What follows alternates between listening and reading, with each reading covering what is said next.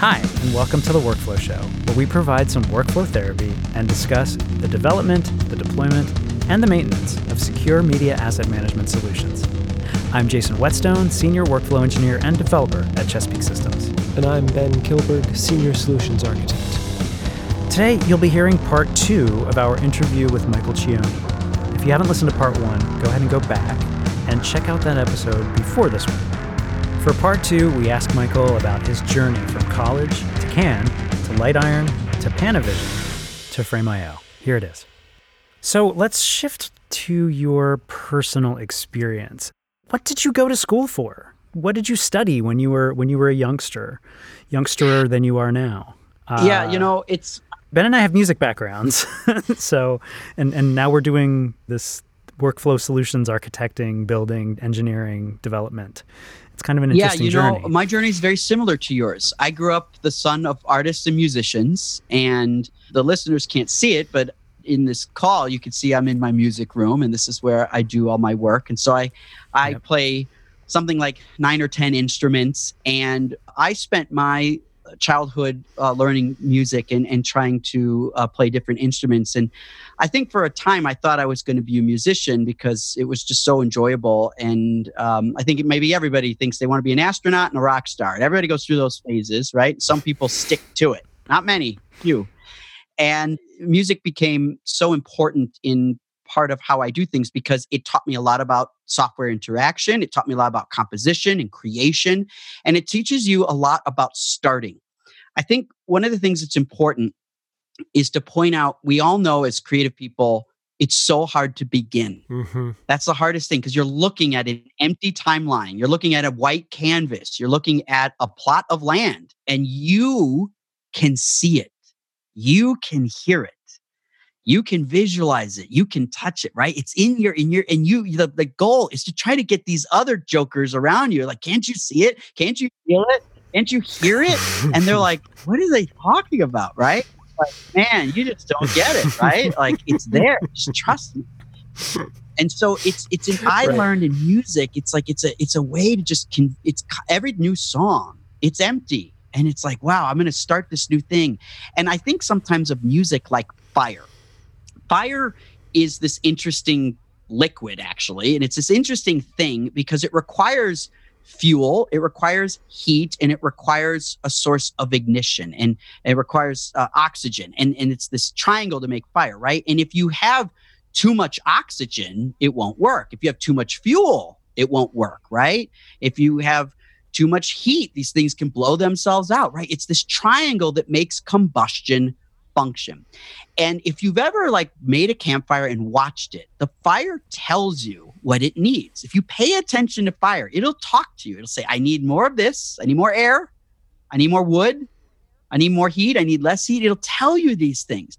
Music and I think editing is so much like that. If you listen to what you're doing and watch what you're doing, it tells you what it wants, but you got to listen to it. You got to back up.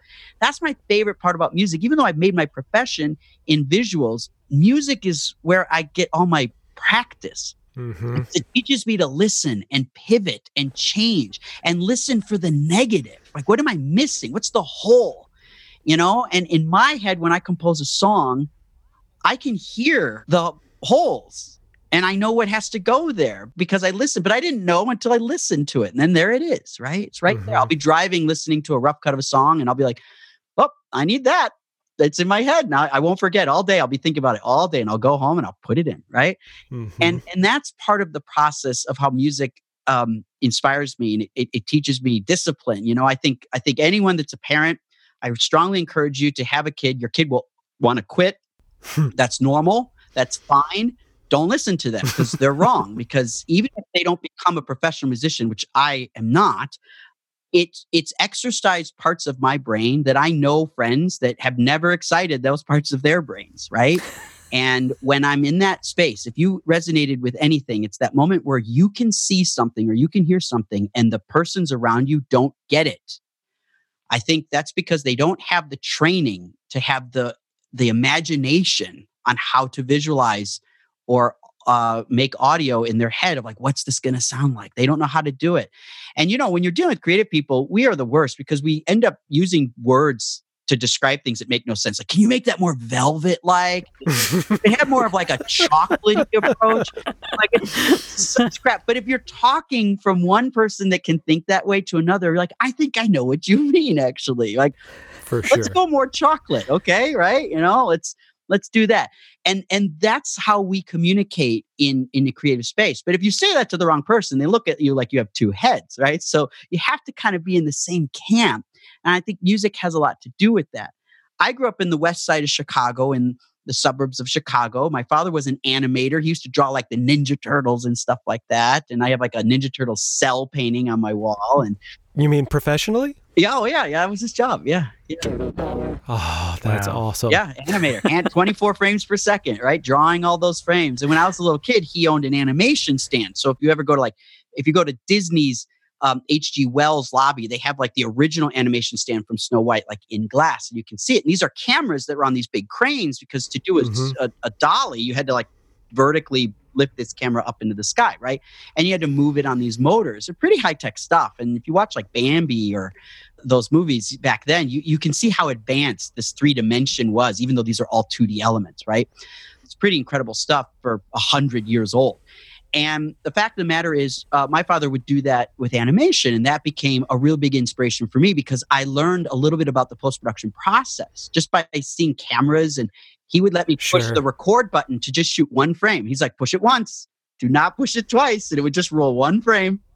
And then he would change the cell out, just push it once, Michael, right? And that's how I started to see, wow. And then my mom, who was a musician and a pianist, we would drop the Kodak film off at Kodak Lab. And Kodak had a laboratory in West Chicago, big laboratory. I remember the smell and the look and the feel.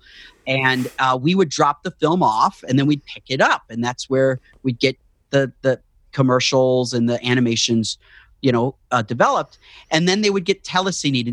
Telecine is the process of transferring motion picture film to a medium like videotape, which allows the film to be transmitted via broadcast television or viewed with standard video equipment. Sometimes I'd get to go on days off from school. I'd go to the post houses. There was a post house called Skyview and Editel, and they're all defunct now. But back in the 80s and 90s, they were these, powerhouses of post-production. And I remember the engineers would take me in the back as a kid showed up, and it was interesting. So they'd show me how scopes work. And, I got an early introduction to this technology and art as a child, right?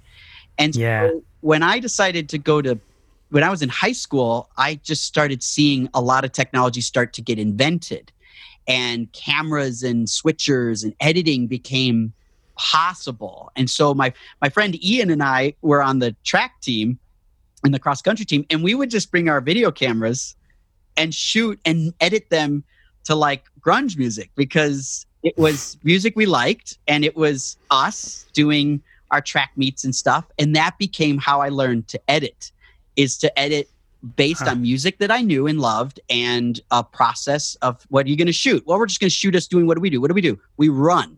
All right, let's make that interesting. Let's figure that out. And so we started learning and kind of connecting together these two worlds. And Ian and I ended up going to college together and started a company called Plaster City together, and then started Light Iron together. So Ian and I have been together since third grade, and he's one of the top colorists in the world. And I would argue among the most intelligent and most experienced with the technology and artists' benefit, which I call being technative, that creative and technical, balance. That's Ian in a nutshell. Awesome. And that's what we essentially did growing up. It was really exciting. Now, what's interesting is we went to school at Southern Illinois University, and we ended up sort of taking over a show. There was like a show that was part of the news program there, and we took it over and turned it into its own show. And that show ended up winning like the student Emmys multiple years in a row, and they sent us to the Cannes Film Festival. When I was like 19, I got sent to the Cannes Film Festival on Kodak's dime as like emerging filmmaker of the year. And here I am at the Cannes Film Festival, and I saw the very first F900 camera that had been borrowed after episode 2 was shot, or something like that. They had it on the French Croisette in the Riviera, and there's this camera hooked up to an HD monitor, which I'd never seen before. Oh, God. And it looked like film being telecine. I'd seen telecine many times. It looked like telecine happening in real time. It's kind of what it looked like. And I was like, well, that's what I want to do. That's it. Right. And here I'm at the Cannes Film Festival, and they're celebrating all this stuff about film. And I'm like, none of this seems interesting to me. That is interesting. How do I get my hands on that? How do I learn how that works? How can we make that better? And that actually encouraged us to drop out of school and move to California, kind of on a one-way ticket. We got a speeding ticket in Colorado, and we just went for it. And that was how this whole thing really started for us. Wow. Yeah, that's freaking amazing. Yeah, it is. Right. What, you won Emmys, went to Cannes, and then, of course, who wants to finish school after that? No one. Yeah, right. Yeah, we tried. We tried to finish school. I ended up getting, in SIU's defense, they ended up giving me a degree several years later. So I ended up earning a degree somehow, but didn't take my finals, I guess. I didn't finish because the Cannes Film Festival, this is actually a good lesson for everybody. The Cannes Film Festival falls in May, and final exams fall in May. And because Ian and I had a reputation for being somewhat of renegades because we just did things our way, when we earned our way through these awards to the Cannes Film Festival, our film teachers said these were not excused absences. So me being full boated to the Cannes Film Festival was not an excused absence for missing finals. So we were failed in all of our classes by our university, our film school, nonetheless. And to make that worse, we won that award 2 years in a row, and we failed twice. And you can't fail all your exams twice and graduate. It's not possible. Does not compute. Does not compute. And we had there was leadership at that time at that university that was strongly misguided and misunderstood what an innovator's mindset and what talent looked like when digital technologies came in. Because we were fighting the mission because we believed in XL1s and PD150s and DV Cam and Final Cut and Firewire. And these were all heretic words to a film, right? And we said, but aren't we here to learn? And this is what's inspiring us. And I don't want to learn yesterday's news. I want to learn tomorrow's news, right? And they didn't necessarily agree with that because it wasn't part of the curriculum. And I remember being told if my family bought me a PD150 for like a birthday one summer. And when they bought us that, we took it to school and we had better cameras than any of the Bolex cameras and the 3/4 cameras, right? And I had teachers say, if you shoot on your PD150, I'll fail you. So what do you think I did? Duh. Of course you did. Of course. You don't say that to a kid. Are you dumb? Are you crazy? Of course. That's what we did. And I said, I dare you. Go for it. I don't care. I'm not here for the grade. Don't you get it? Like, we're inspired. This is what inspiration looks like. Your grade has no effect on my psyche, you know? And so we just did it anyway. And we ended up winning. I think we had a couple of advocates at that school. Jan Thompson, who now runs the department, a really wonderful woman. She actually submitted us to the regional Emmys. We ended up actually winning 5 regional Emmys for PBS because our show was picked up by PBS. And so I have like full Emmy statues for work that I did in college. And that really gave us confidence. And what that comes down to is you're going to have people doubt you. They're going to tell you what you're doing is wrong. Everybody knows those stories. My stories are my stories. They're a little weird because you think at a film school they'd support you. But a lot of film students will have similar testimony that if you were pushing new tech, the film schools didn't want you to deploy those things. They're very, very, very traditional. And the same goes to Hollywood. See, when Ian and I came to California, we thought, I really mean this, I thought that I was walking into the most progressive, forward-thinking state and industry of all this art and technology coming together. I thought I was walking into this amazing mecca of Final Cut and Apple and Firewire and HD.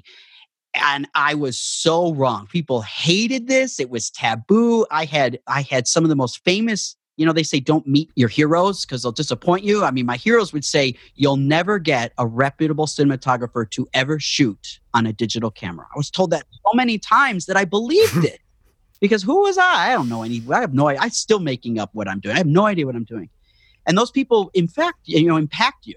and they infect your mind. And all of a sudden you're like, maybe this is wrong. This HD thing's never going to take off. And Apple is a joke. And Firewire is just ridiculous. And it's going to all be film and maybe some videotape here and there. But then you have other people come along, and we talked about luck favors the prepared. We talk about clues and triangulation, right? And it's like Jim Gennard comes along and says, I'm going to build a camera that's going to do something completely differently and come at it from a different angle. Or Panasonic comes up with P2, and they said, we're going to bet the farm on solid state, and we're going to kill videotape. And they were so right to do it. And they got into that first, right? And over time, all these groups sort of change. Apple said, let's make a suite for creatives. And they made the studio, Final Cut Studio, completely took over for about 8 years under Bill Hudson at Apple, who did incredible work. Anyone that knows DVD Studio Pro and Shake and Final Cut 5, 6, 7, these were incredible achievements that there was no precedent for something moving like that. That's all under Bill Hudson, and he did incredible work and inspired me, gave me the tools. I'm like, these tools feel like they're made for me. Like, why is Apple making this for me? I'm too small. But that's how good they were in those years at making things that were right on time, perfect for where we all were. Remember all those metronomes? We were all in sync in 2007 and 8, 6, 7, 8, maybe into 9. We were so in sync. Right? Those were such great years. Actually, 5, 6, 7, 8, 9, I would say. I could say back to 2005, we were really getting in sync. Great things happened during those years. And that really gave us confidence. What I recommend to people to understand when you talk about your history and your personal stories is, when did you get confidence to take risks? Sometimes it comes when you're 20. Sometimes it comes when you're 30 or 40. And sometimes it never comes. And I really encourage you to figure out when and how to get that confidence. And I'm sometimes the least confident person, to be honest. I'm terrified probably 90% of my days. But I look back at my history and I know when I lacked confidence, I still pushed through. And they ended up, for trusting my gut, I ended up capitalizing on it anyway. So it's not that I can remove my lack of confidence. It's that I know how to overcome it, right? And I have to have history. All of us have to have our own independent history to know when we should still forge forward, even when there's so many red lights standing in front of us. This strikes me as kind of a know thyself sort of a thing. Lacking confidence is sort of inherent in, I would say, everyone to a certain degree. Knowing when to push beyond that and knowing what your triggers are and how to cope with that and move beyond it is probably key there, right? That's right. That's right. Yeah. And everybody's story is going to be a little different. There's no problem with that, but it is interesting. I to this day, I thought California would be a ripe state for change and innovation, and it's still not. Right? It's a conservative industry, but now I understand why it's conservative. I understand and I can empathize, even though I disagree with a lot of decisions that are made. I can empathize with the reason that they are made, because the risks on someone new versus an incumbent are so different that you have to choose the incumbent because of the perceived risk of something new. I was told as an early entrepreneur many times, you sound great. Everything you're saying is correct. I love the pictures I'm seeing out of your business, but you're a risk because I don't know if you're going to go out of business tomorrow because you don't have the capital or the credit or the history. And so even though your work seems better and you guys seem smarter than where we're going to go there. That hurt so bad. And that's like, it's like being rejected by someone you have a crush on every day. And, those long crushes that just constantly, they're still in your life. Like, it's so painful, right? We all know what that feels like. Absolutely. And that's what these were like. But I had these people break up with me day after day after day because we didn't have operating history. We didn't have credibility. And so what changed it for us is that some major forward-thinking people took risks on us. They have to be willing to take a risk on us. And we got very fortunate that some people were willing to do that. And our operating history started to live with other people's operating history, right? Their credibility was able to transfer into ours. We didn't change our process. We didn't get magically better overnight.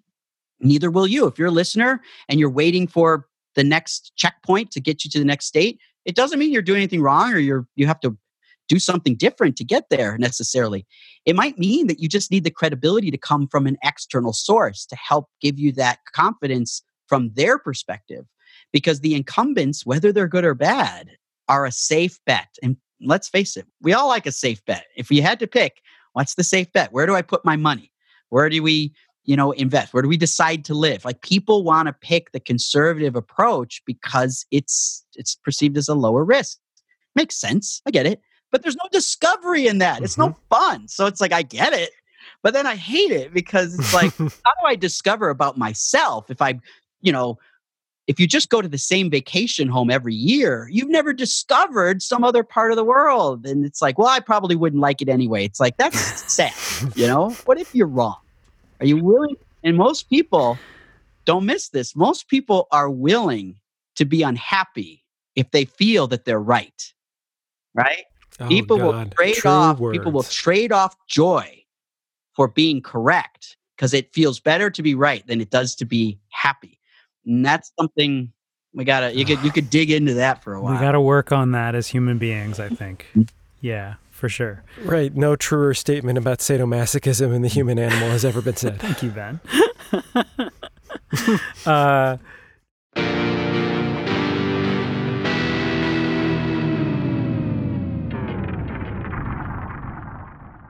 I actually have a similar experience to what you said earlier about sort of arriving into an industry and saying, why are we still doing things this way? I don't get it. I went to school and learned how to work with music in a digital space. I learned Pro Tools and I learned Sonic Studio and all of these great tools. And then I went to Nashville and I thought, like, I'm going to see all of this great technology. And it was really something because I got down there and I noticed right away. This was back in 99, 2000.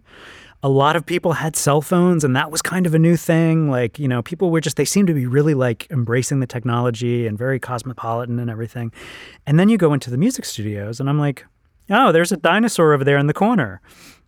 Oh yeah, that's the Atari MTR-90 Mark II that we're going to record everything we do on, 24-track analog. And you as a second engineer are going to learn how to align that tape deck.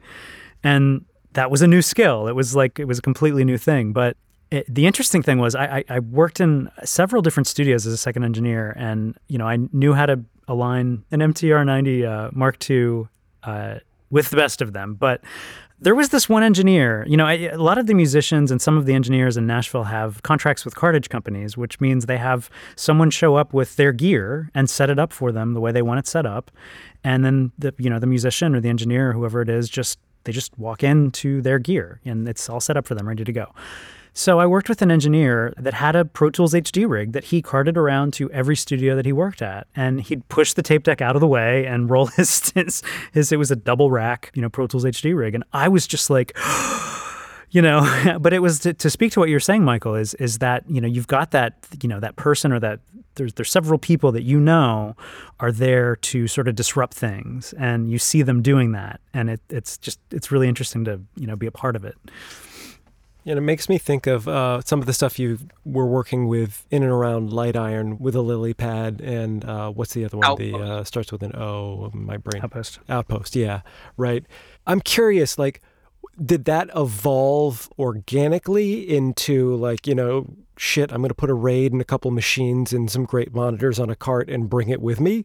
How did that unfold? Yeah, it's really cool. Curious. So the Outpost is mobile post-production. And my partner, Katie Fellion, came up with the name while we were standing in the lobby. And it was just like a perfect name because it's self-descriptive. It rolls off the tongue. Outpost, right?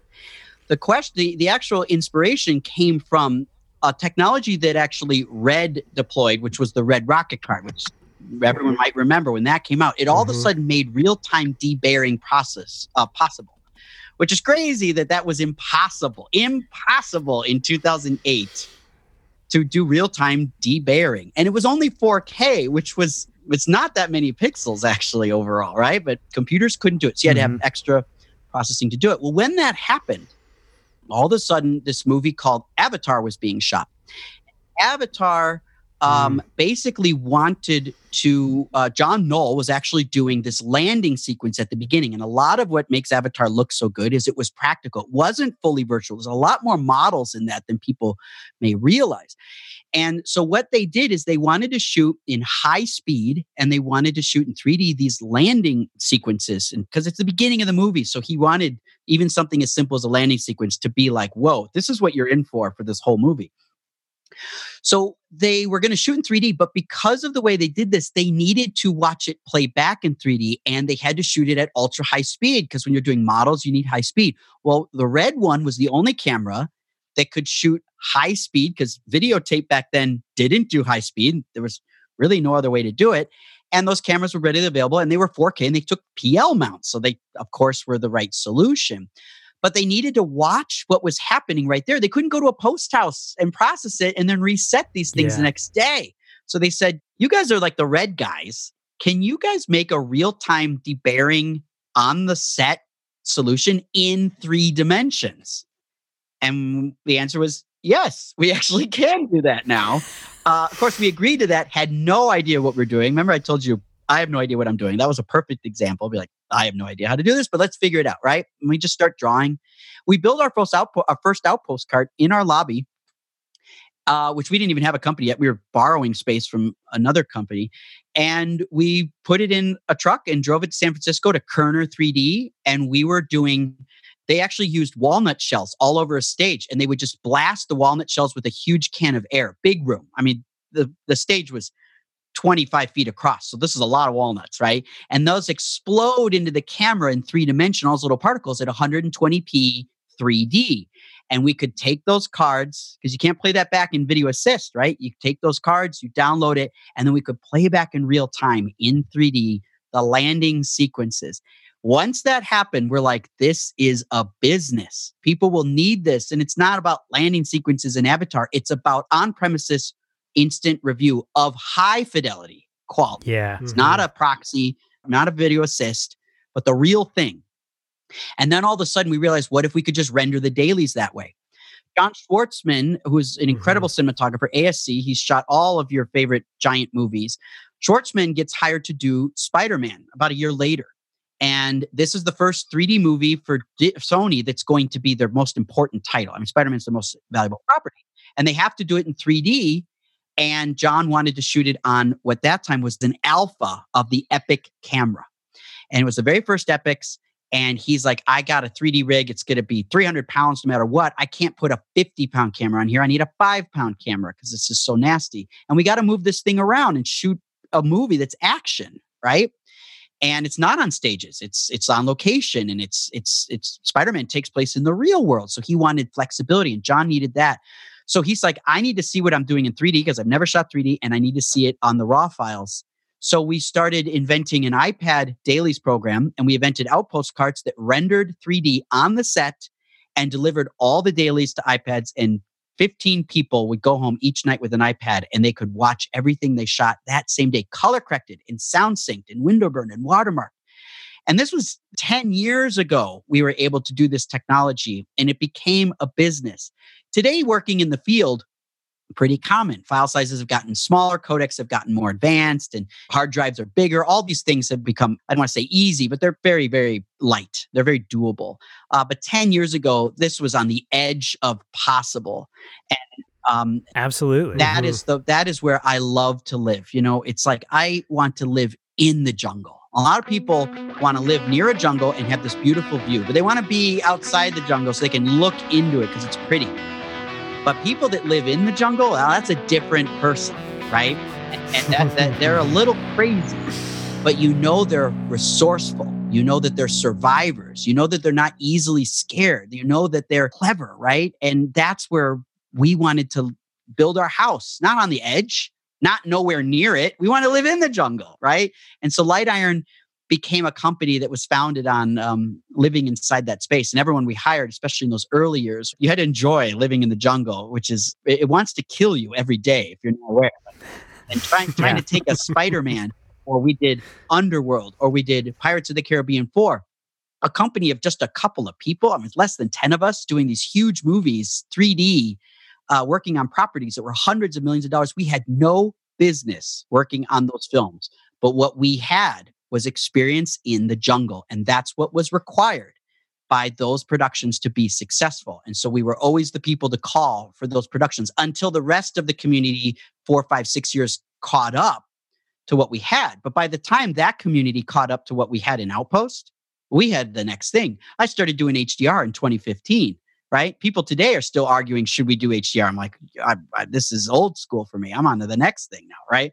But I did the very, very first HDR show of all time for distribution, which was a show called Transparent for Amazon. This is now an old show by today's standards, but that was the first HDR transmitted show in the world. And we knew the answers to that test so early on because we pivoted Light Iron to be an HDR expert and an episodic HDR expert before it was a trend, before it was figured out, before Dolby Vision had come along, before we knew how to manage the gamuts of HDR and do all this stuff, before the TVs existed, you know? And people might say, why build something when there's no consumer outlet to it? Well, I really don't like those questions. I find they're trying to trap you, right? And I feel they're a little oversimplifying things. Why build something that doesn't have a market for it yet? Well, the fact of the matter is, if you think about cars, everyone wants to build the car, but it's not the car that holds back the penetration of the product. Let's say electric cars. It's the charging stations, right? You have to have infrastructure because you can build the best electric cars and give it away, but if people can't charge it, give me my petrol. Where's the kerosene, right? That's how it's going to be.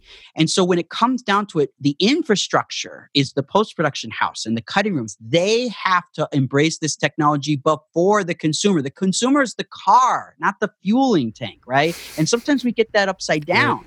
And we think, well, we got to wait for a consumer demand to justify this effort. Then it'll never happen. That's not how it works. That's an inconvenient truth, right? And so it's like you have to develop and build the infrastructure first. And the infrastructure often is not sexy. It's not as pretty. It's not as well paid. It is a lot of experimentation. It's not certainly clear. And it's hard to sell it. It's easy to sell a shiny car when you have the attractive person pull the curtain away. That's easy. Well, how do you do that to a charging station or 100 years ago, a gas station? Not very pretty. But if you don't have that infrastructure, you don't get to sell the car. Right? And so if we don't have innovators that build the infrastructure for whatever it is, HDR, outpost, cloud technologies, if you don't have the innovators for that, you can't sell it to consumers. You can't get it in the hands of a consumer or a creative, a director, a DP, right?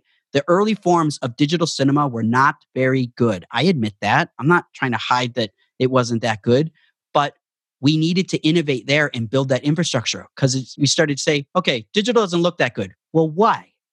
What doesn't look good? Why does it not look good? And it's the people that ignored the critics that just went back and said, you know what? That's fine. I could take your rejection. I'm just going to keep shortening this list down of what's wrong with digital cinema until that list is empty, until the bin is empty and the last Post-it note is pulled off the wall and be like, well, I'm done. That's it, you know? And when you get there, then all of a sudden the biggest skeptics join on and they say, oh, well, no, it's okay. It's pretty good looking. I think I'm going to shoot with it. Well, thanks for nothing, you know? But yeah, thanks for your support. Yeah, you're welcome to use it now. And that's fine. We're happy to have them utilize it and become fans. But some people are going to be the pragmatists or the skeptics, and they're going to be the last to get on that chain. And that's okay. Everybody's a little bit different. I used to be a lot more frustrated with the Luddites and the slow adoption. Over time and with more experience, I started to gain more empathy. And I think that's really helped me understand the psyche of these people because I don't think that they're necessarily wrong. It's not binary, right? A lot of gray area to why people believe certain things or share certain beliefs. And it would be easy to qualify it as binary. That's easy. Unfortunately, it's not realistic. There are a lot of good reasons why people are technological skeptics or their studios believe certain things or they don't greenlight things. That's okay. I think a lot of people, I consider them to be superstitious. I'm like, you're just being superstitious. There's so little logic in superstition. But if you peel that onion back a little bit, you go, well, where did you become superstitious? What contributed to your superstition? Oh, that's interesting. Oh, that really did happen. Okay, so now I'm understanding why you feel that because it's based on a grain of truth. That sort of snowballs into creating somebody's calloused approach to new technology or new talent, right? These are all lessons that you learn over time.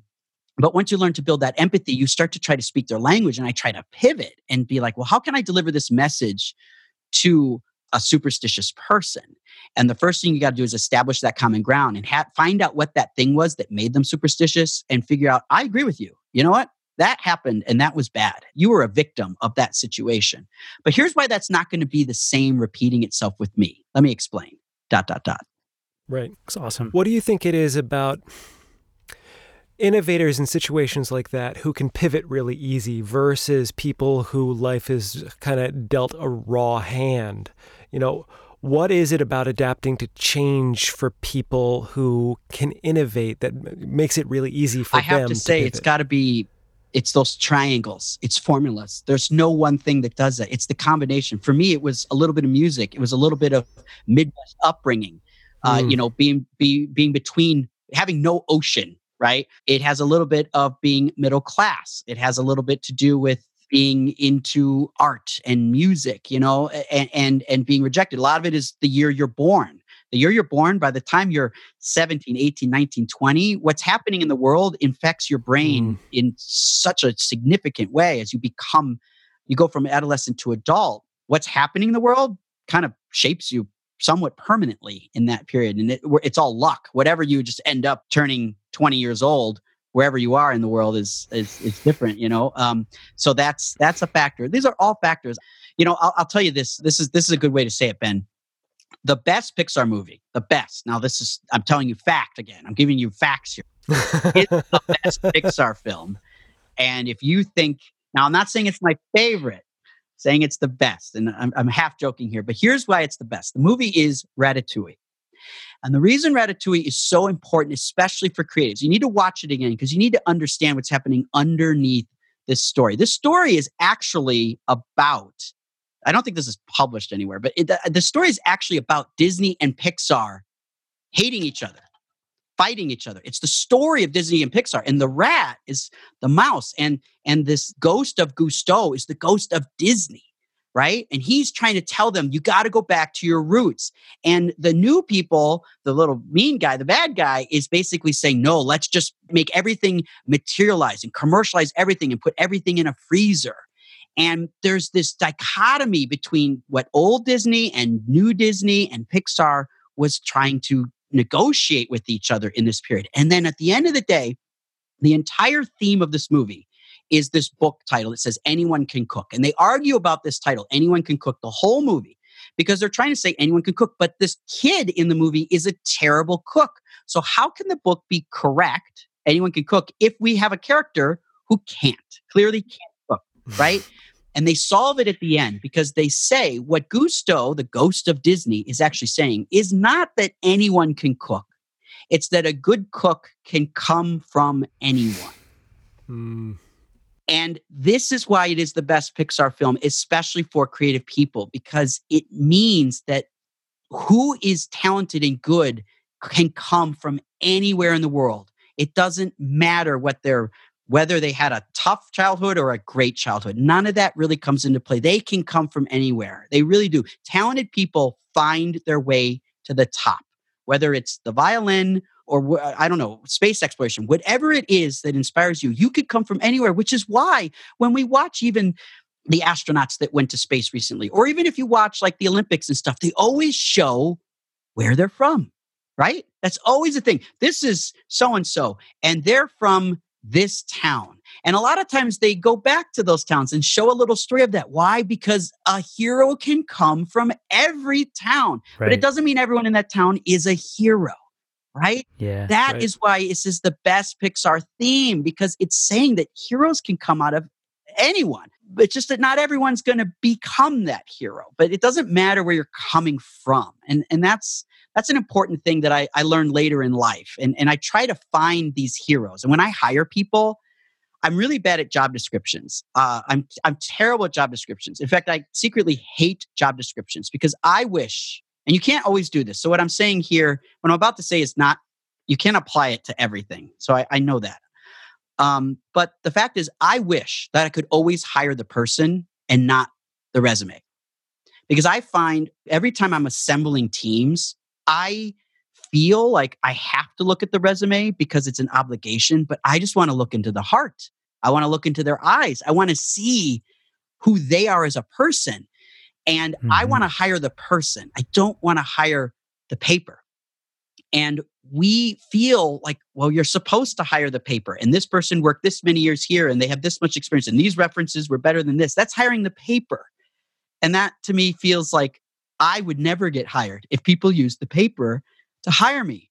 I'm not really that good on paper. I don't really, what I do is hard to articulate, and how I've done it is hard to explain. And there's not really a lot of examples that really fit on a resume. And that would make it hard for me to be hired by someone when I say, no, I can do this job. It's like, really? I don't know about that. Your paper resume doesn't really suggest that. It's like, well, look inside. I didn't want to be treated that way. So I don't want to treat people I hire like that. I want to find the person. Now, again, you can't always do that. It doesn't always work. There's probably more examples where you got to hire the paper. But when you're talking about the creative arts and we're talking about innovators, throw the paper away. Don't read the resume. When that comes attached in an email or it's on, a web server or something, just use it for their name. Learn their name, and maybe look at where they're from, because a hero can come from anywhere. Rightly said. Yep. Yeah, very well said. Michael Cioni, Global Senior VP of Innovation for Frame.io. Thanks for joining our workflow therapy session today, Michael. Thanks for having me. It was really a great time. And also thanks to my co-host, Chess's Senior Solutions Architect, Ben Kilberg. Thanks, Jason. And thank you, Michael. And I'm Jason Whetstone, Chess's Senior Workflow Engineer. The Workflow Show is a production of Chesapeake Systems and More Banana Productions. The show is recorded and edited by Ben Kilberg. And here are those CTAs again, folks. If you enjoy the podcast, please subscribe to The Workflow Show. Tell a friend, a coworker, or a client, or a vendor partner about us, and let us know what you think. Send a carrier pigeon to workflowshow@chessa.com or @chessapro. Thanks for listening to The Workflow Show. I'm Jason Whetstone.